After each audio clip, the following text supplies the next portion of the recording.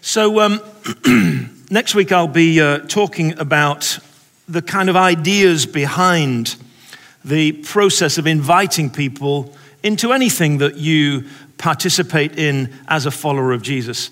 And we'll be looking at that in particular next week. And then, of course, on Christmas Eve at 5:30, when we all gather for carols by candlelight, that will be a time when we look at what it means for God to be among us, Emmanuel, God with us.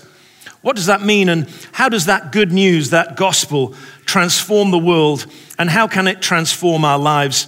And of course, that's a great opportunity for you to bring your friends and your family and your neighbors.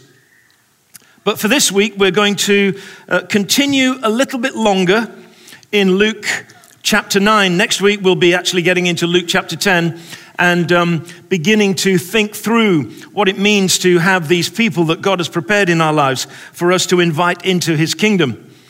But as we complete the narrative of Luke chapter 9, we're right at the point now where Jesus is inviting his inner core of friends and followers into the most intimate parts of his life.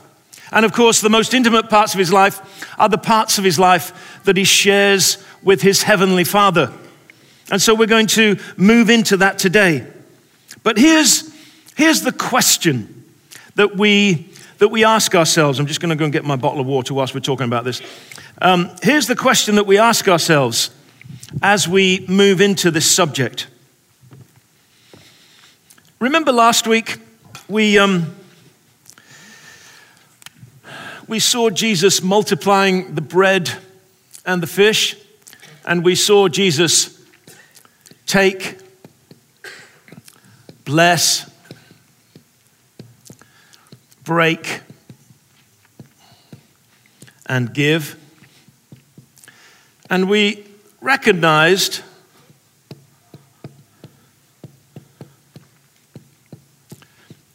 that this multiplication that Jesus was able to perform in the feeding of the 5,000 is enormously important for the way that we understand the way that Jesus wants to multiply his life from our life into the lives of other people.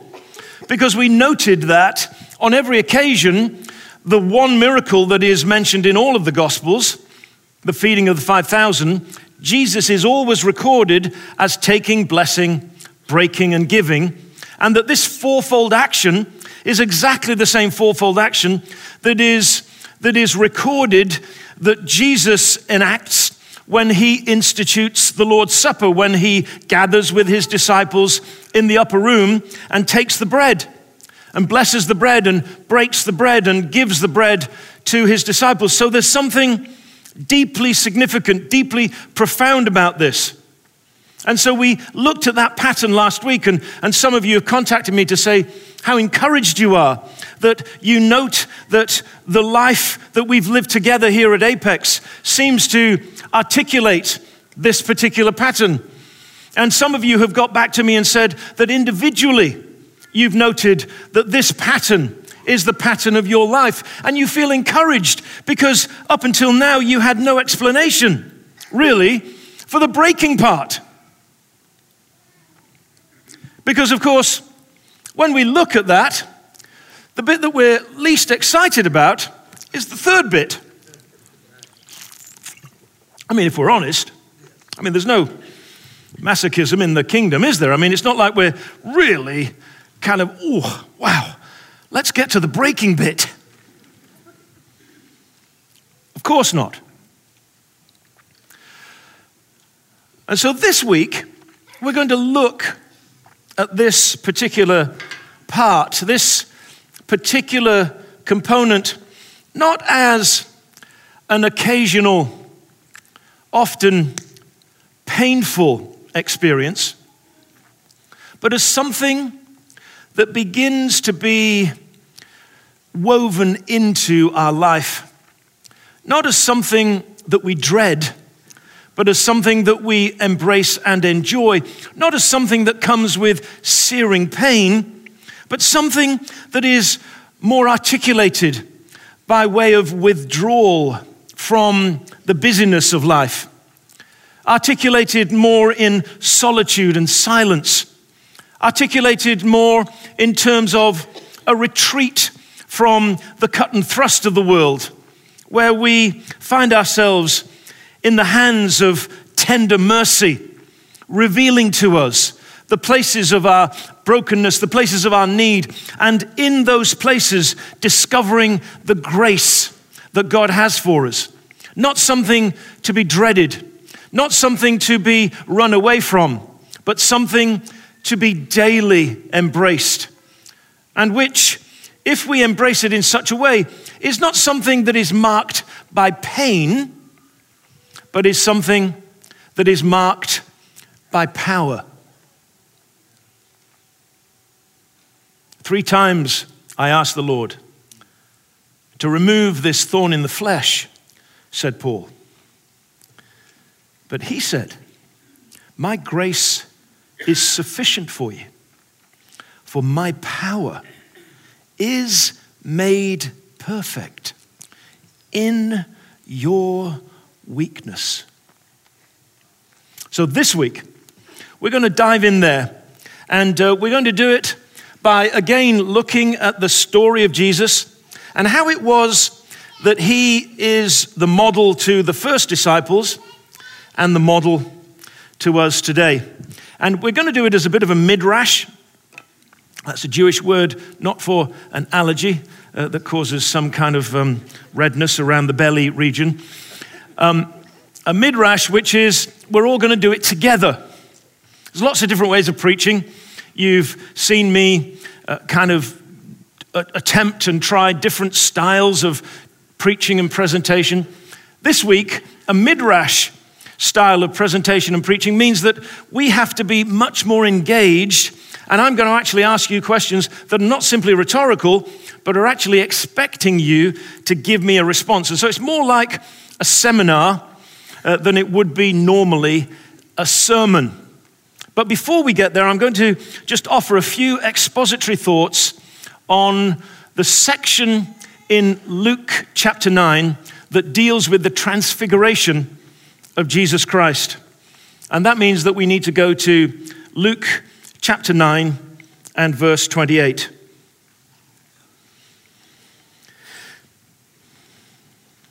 It begins as a segue from Jesus speaking about the need for us to take up our cross and follow him.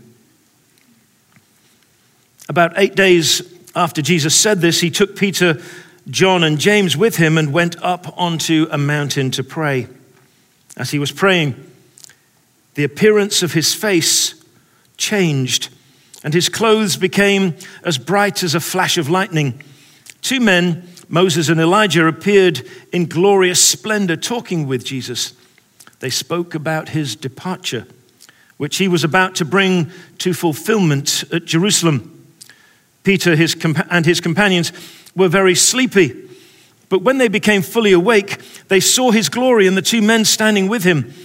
As the men were leaving Jesus, Peter said to him, "Master, it is good for us to be here. Let us put up 3 shelters, one for you, one for Moses, and one for Elijah." He did not know what he was saying.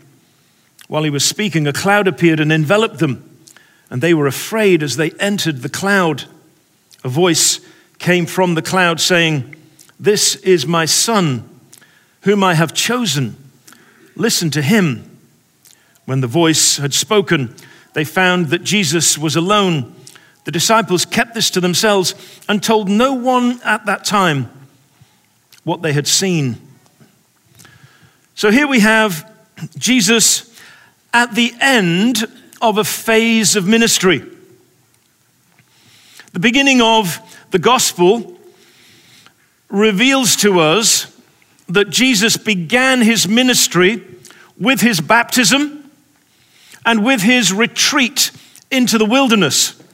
We're going to look at that in a moment when we do the Midrash section of our time together today. And most of the Gospels reveal to us that the journey from the baptism to the transfiguration is like a single journey up to the zenith, to the apex, if I might use such a word here, to the apex of a mountain. It's as though the transfiguration is the balance point of the entire narrative of Jesus. And from the transfiguration, Jesus sets his face to Jerusalem and goes into the valley of the shadow of death on our behalf, carries our sin and shame, is crucified in our place, and rises from the dead victorious. That story, that pattern, especially in Mark's gospel, is very clear that the transfiguration is the fulcrum on which everything is balanced. It's as though the people who were there knew that this was a definitive revelation of who Jesus was and what it was that he'd come to do.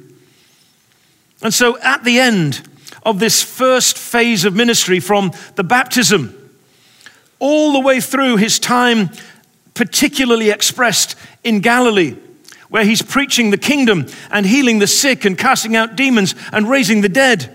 At the end of that time, Jesus sends out his disciples, as it were, to kind of do a mopping up operation. They come back to Capernaum and he takes them on retreat with him. And like in every example of retreat, Jesus reveals deep truths in the midst of that retreat. Of course, one of the great truths is the revelation that is that of Peter's, that Jesus is not only the Christ, but is also the Son of God. And on the back of that revelation that he's the Son of God, he takes Peter and he takes John and James, and he invites them with him into his personal retreat. We're told in Luke chapter 5, we looked at it some weeks ago.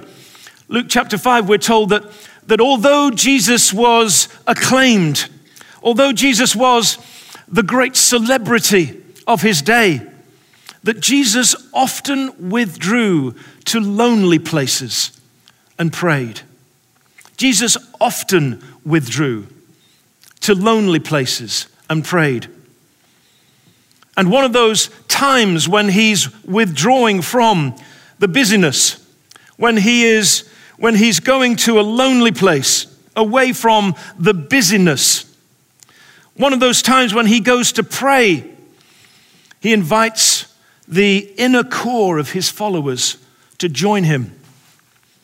Now,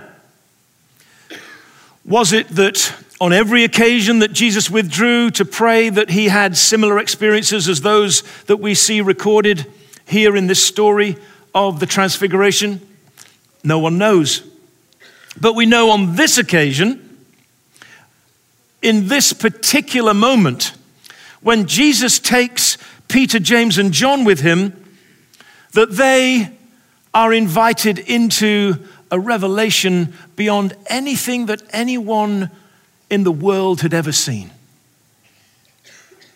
So significant was this revelation that when Peter was preparing for his own death in Rome and writing his second letter to the Christians scattered throughout the world, the one event from the life of Jesus that he records and remembers and reminds the followers of Jesus of is the Transfiguration.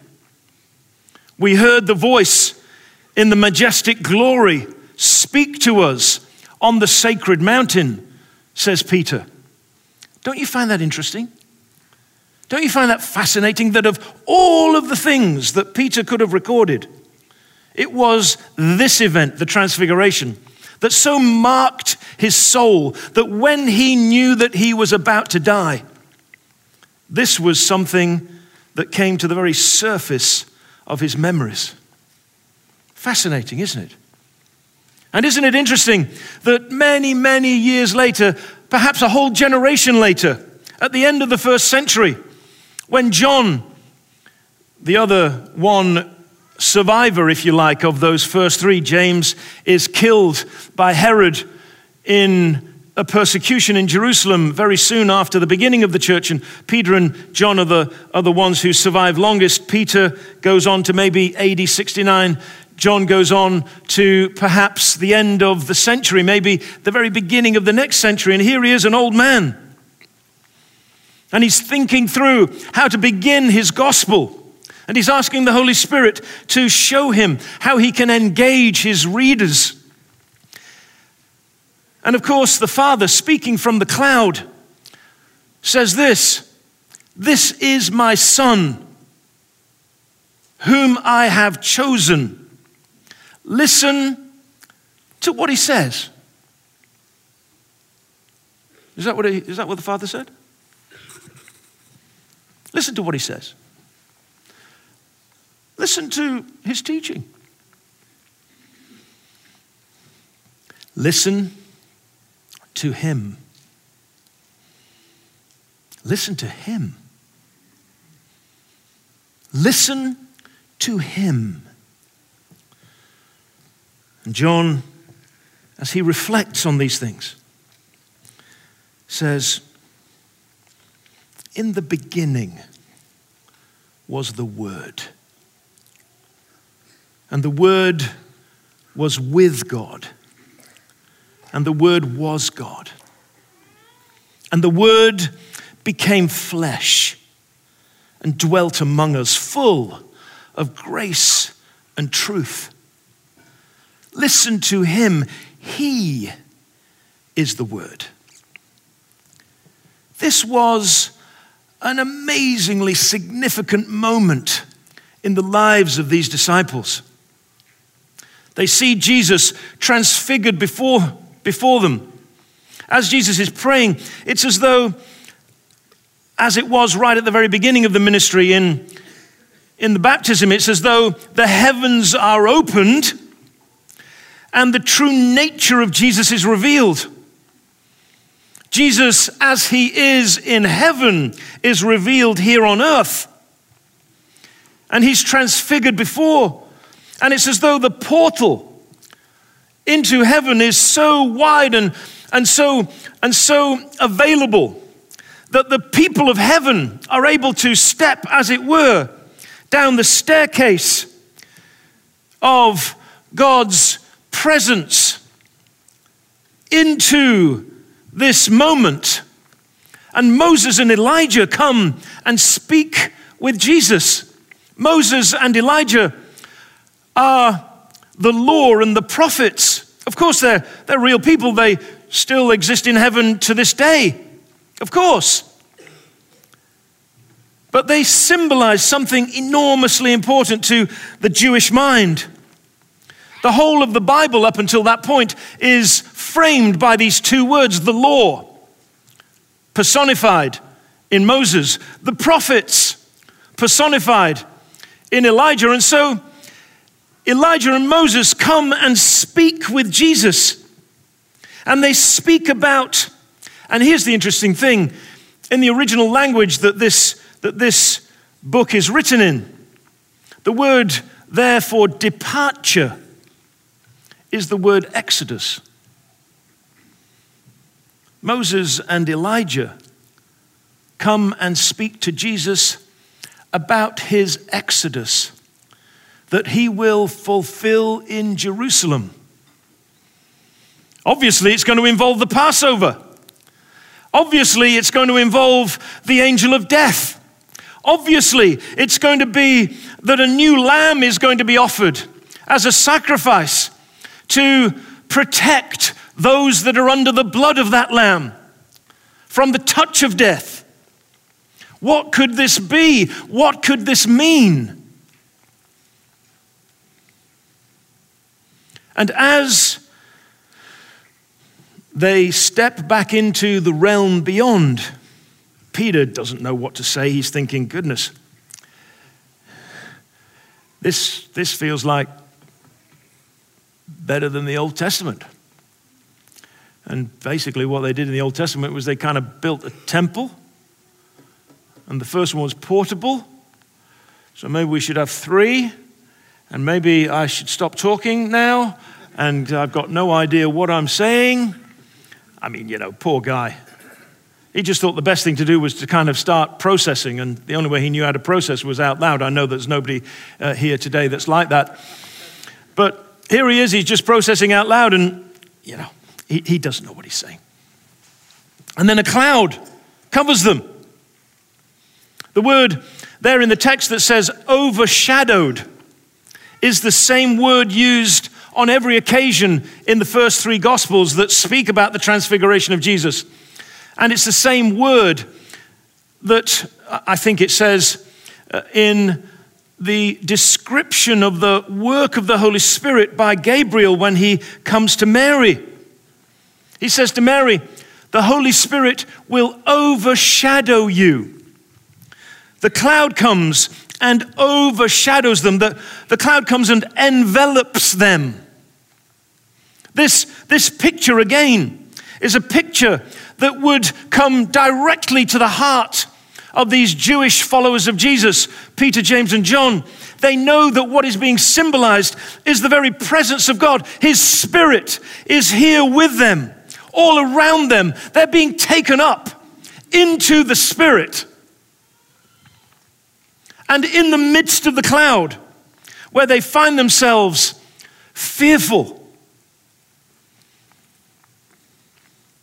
the voice of the Father speaks. Now, in the baptism, of course, the voice is very much for Jesus, his Son. On this occasion, the Father saying precisely the same things is being spoken for the benefit of the disciples. This is my Son, whom I have chosen. Listen to him. Now, as I've been intimating and indicating as I've been going through this just very brief expository thoughts section of our morning's presentation, this passage, this event, this pericope, as the scholars put it, bears great similarity to the beginning of the gospel. And so we're going to try to put both passages up this morning. We're going to look at the baptism narrative, and then we've got a kind of a long genealogy that we're not going to attend to this morning. And then we're going to look at the wilderness narrative, and we're going to try to do something this morning that's going to help us understand something that's really important to us. Because here's the thing. If you want to live in the process of grace that leads to the multiplication of the life of Jesus in you into the lives of other people, then of course we have to follow the way of Jesus. And taking the way of Jesus means that we learn the elements of that way and embrace each of them.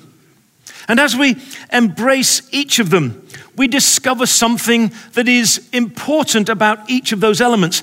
And so this morning, my hope and prayer is that you go from this place with a renewed passion for meeting with God in prayer and Bible study, in retreat, in withdrawal from the busyness of life. And you'll realize that there is such benefit in that discipline that it will draw you there again and again. I know what it's like to be a follower of Jesus, knowing that it's important to pray and read your Bible. And I know what it's like for it to become a series of kind of menial spiritual tasks where you're praying for the various different people that you're praying for and trying to get enough information about God that you think is going to be helpful for your life. I know what that's like. But how can it go to a new level? How can we rise above the level of mediocrity in our personal spiritual life so that our times with God have a renewed significance and a deeper meaning? And how can they lead to a more impactful life for the kingdom as we share the gospel with others? That's what it is that I'm praying God will do this morning.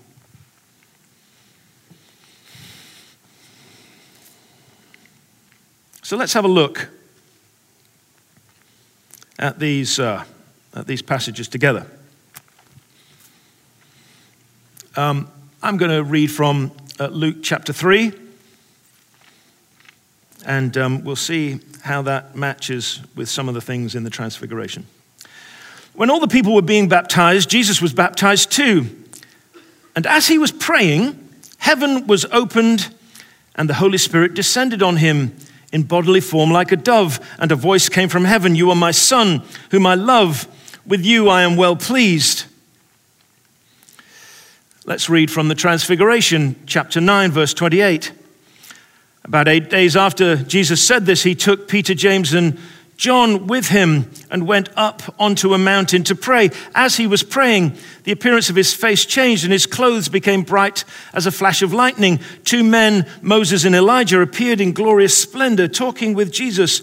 They spoke about his departure, which he was about to bring to fulfillment at Jerusalem. Let's just look at this to begin with. Give me some words that express, first of all, what it is that Jesus is doing. What's Jesus doing in his baptism that is similar to what he's doing there on the mountain, or even identical to what it is that he's doing on the mountain of Transfiguration? What about the elves on the shelf? Anybody up there?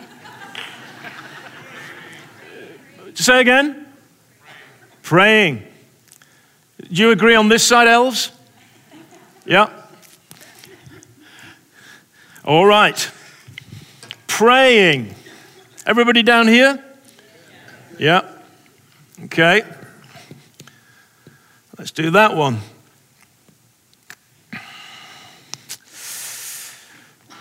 Thinking what it is that Jesus is receiving, what it is that Jesus is hearing, what it is that Jesus is engaging with in the baptism and the Transfiguration. Any suggestions? Yeah, right there. Direct communication with the Father, which is kind of partly this, isn't it? Communication. You give me all the long words to, right, okay. Communication, yeah. So what does that mean then? That Jesus is saying something and what? Say somebody over here who answered over here. Louder. He's responding. And what's he responding to? Something's being revealed. Who said that? Right, way at the very back there. Well done.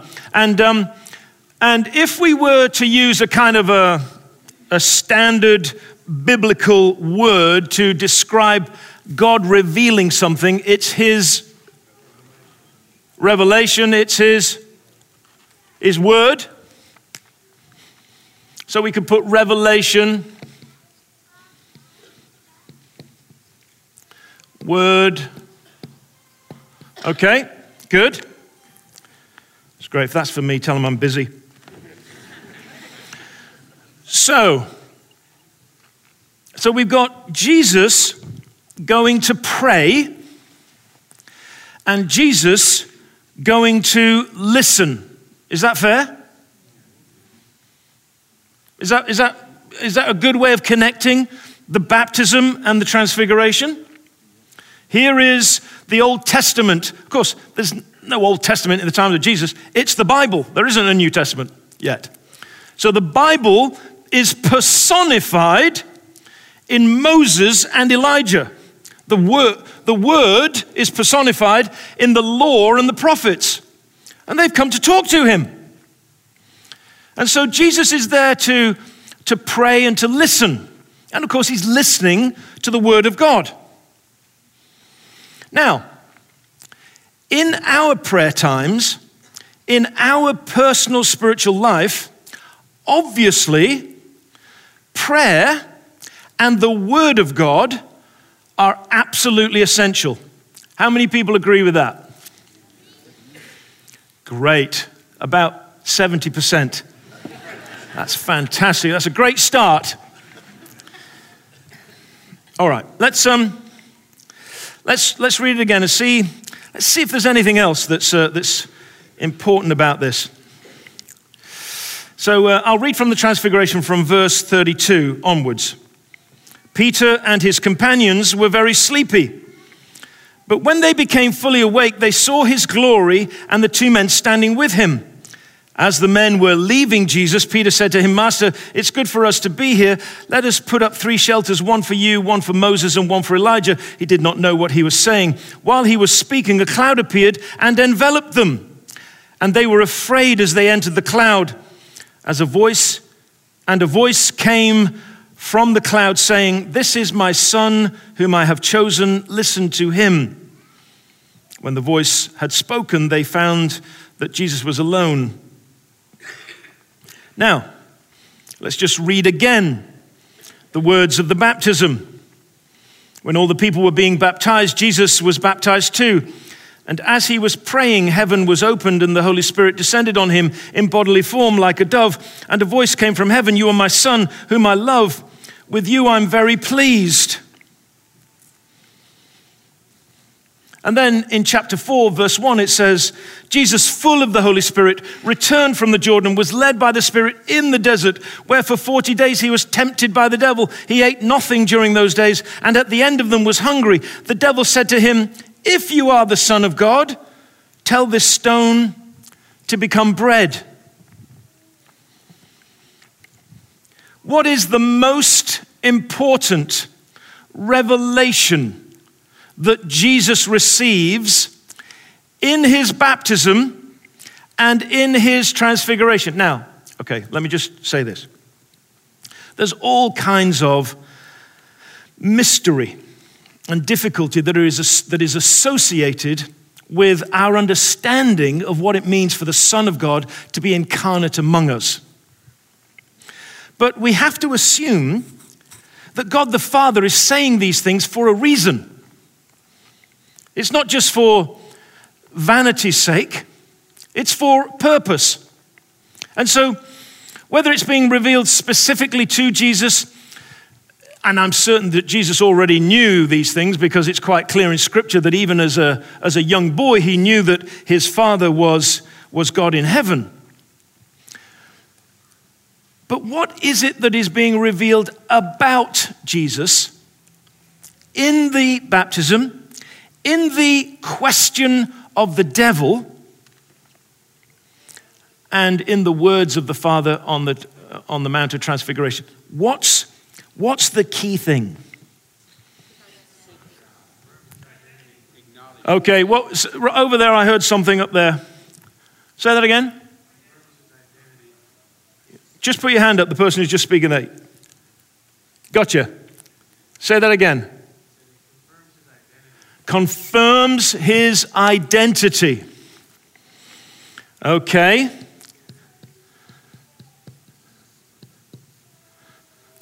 Everybody get that? It confirms his identity. What is the identity of Jesus? He is the Son of God. Now, along with identity, this is slightly more complex, and so maybe I won't ask anybody in the gallery. No, I'm only joking. Alongside identity, when the Father says, "I have chosen him," listen to him. In fact, in the entire statement, both at the baptism and at the transfiguration, there is something that he's saying about Jesus carrying this identity that's important for everyone to understand. What is it? Say that again. He's a fulfillment of prophecy, authority. Hang on, let's say that again, Joan. Authority, and then what do we hear over here? We're not alone. Absolutely, we're not alone.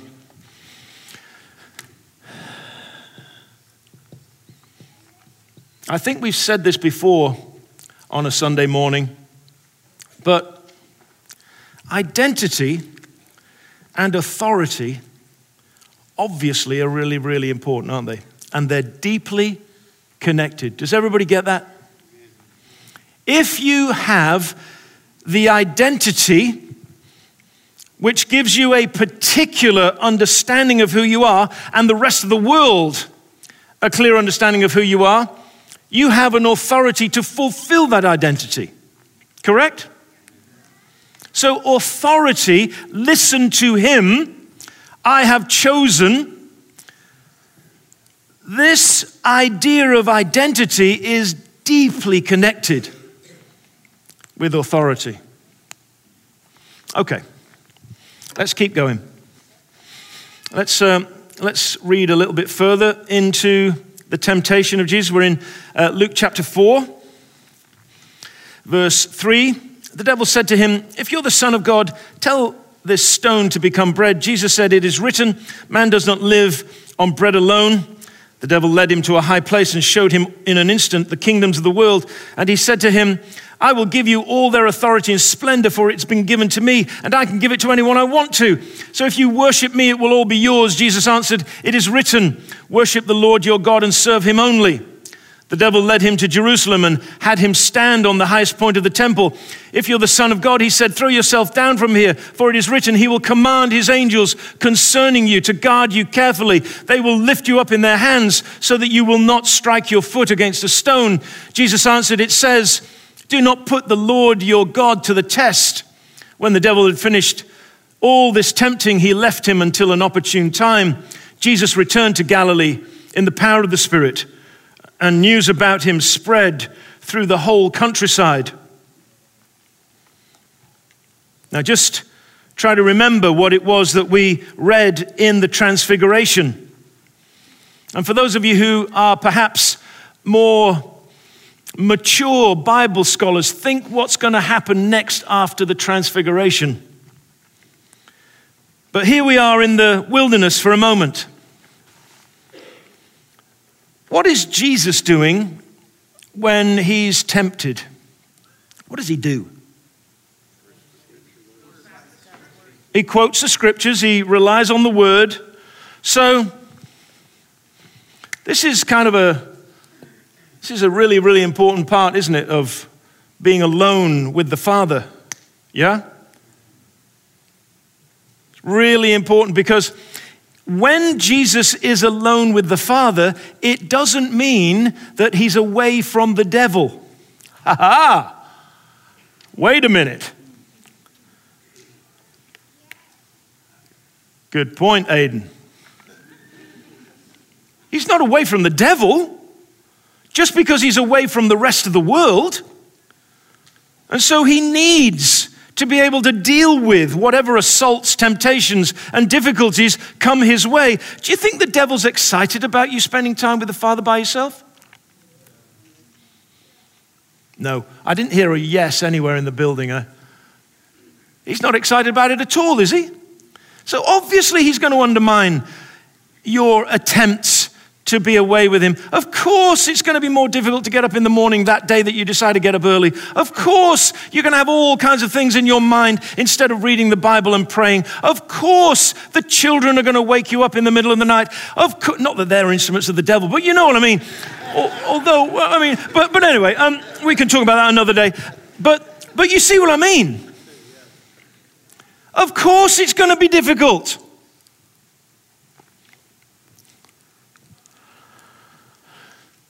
But what's happening as Jesus gets away with his Father is that his identity is confirmed. And because his identity is confirmed, his authority is established. What does Jesus come out of a time alone in the desert with? Put a hand up at the back there who just said that. There's a lady's voice. I know somebody said it back of the... There you are. Power. And you've almost got a red shirt on as well. You just need a hat, and it really would be, wouldn't it? So power. Power. I'll find the black pen. Power. Now, this is something for you Bible scholars, or for anybody who's got their Bible open. When Jesus comes down the Mount of Transfiguration, what's the next thing that happens? Say again? Tempted. He's tempted. He comes down the mountain of Transfiguration. He's with Peter, James, and John, and he's confronted with what scene? Say again. A demon-possessed boy who is manifesting all of the signs and symptoms of some terrible kind of epileptic issue in his life. And Jesus is what? Is he excited about the fact that the disciples couldn't cast out this demon? What does he say to the disciples? Says what? He rebukes them, which is a great religious word, isn't it? I love rebuked them. It means that he was a bit cross with them, I think. He says things like adulterous generation. I mean, it's really kind of heavy stuff. It's, you wouldn't normally say things like that to people that you like. And he says, bring the boy to me. He casts out the demon. Just go on immediately. Now, in other Gospels, because of the emphasis of those gospel writers, they want to kind of get under the surface of this situation a little bit more. The disciples come to Jesus and they say, why couldn't we drive out the demon? And Jesus says, what? It requires prayer and fasting. So where are you going to do the prayer and the fasting? Where's Jesus done the prayer and the fasting? I mean, was there a 7-Eleven on the Mount of Transfiguration? Was there McDonald's up there? They call them McDaniels in, McDavid, sorry, not McDaniels. McDavid's in Israel today. They do really call it McDavid's. I'm not just joking. But there's not a McDavid's, there's not a McDonald's, there's nothing up there, is there? Jesus comes down from the Mount of Transfiguration. And he's in the midst of the wilderness. And he's in the midst of battle. So, here's my little question to you this morning. When you look at how Jesus conducts himself in his quiet times with the Father, how close does this look like your quiet times? Prayer and the Word leading to prayer. Is there a sense of identity leading to authority and authority confirming your identity? Is there a sense that now that you know your identity and identity leads to authority, authority means that you know that you have power to win the battles of life, and in the midst of the battle, you know that you have all of the resources of heaven at your disposal to win? Is that the outcome of your quiet times in the morning or in the evening or at lunchtime? And if it isn't, just be honest right now. Which bit is the bit that you need to think about?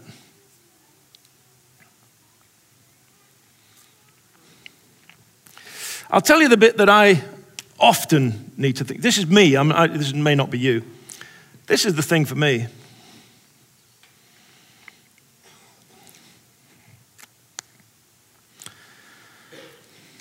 Because, I became a Christian reading the Bible at the age of 16.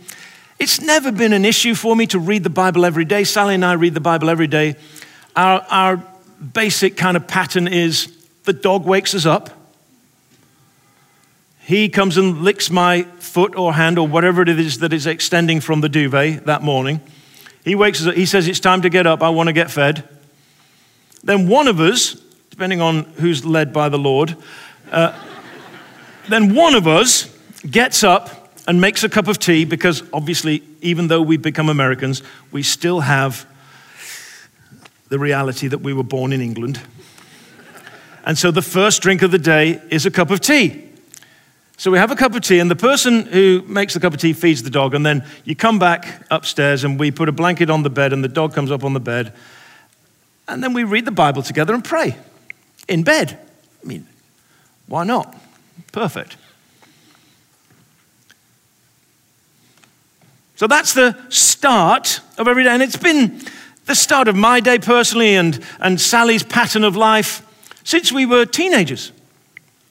And so reading our Bibles and praying every day is not a big deal for us anymore. It can be for folks who are not familiar with that as a discipline. It's not a big deal for us anymore. But it's a funny thing. This whole idea of listening to the Father's voice saying, "You are my child whom I love. I've chosen and appointed you, and I want other people to listen to you." That thing may not be a daily experience, honestly. But you see, out of that comes authority, and out of that comes power, and out of that comes victory in the battle.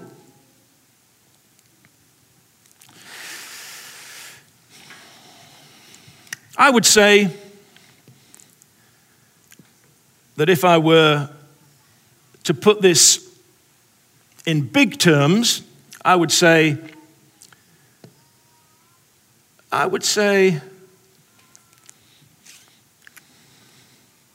that drawing away with Jesus and coming to speak to the Father in intimacy that leads to a deep sense of identity changes my impact every day. Every day.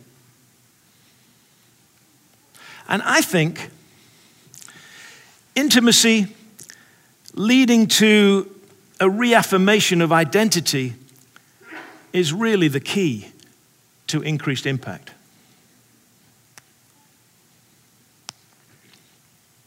But that's me, I don't know, is that you? Some people are kind of smiling knowingly at me. So where are you going to stir yourself? Where are you going to reconfirm your commitment today to a daily walk with God, to a daily withdrawal from the busyness, to a daily drawing aside into the hands of the Father, knowing that there in His hands, His gracious mercy will reveal to you the brokenness without you having to go through that awful experience of breaking. Those days may come, but we'll be able to welcome them much more as a friend if they become a familiar part of our daily walk with Him. Which peace is the peace for you today?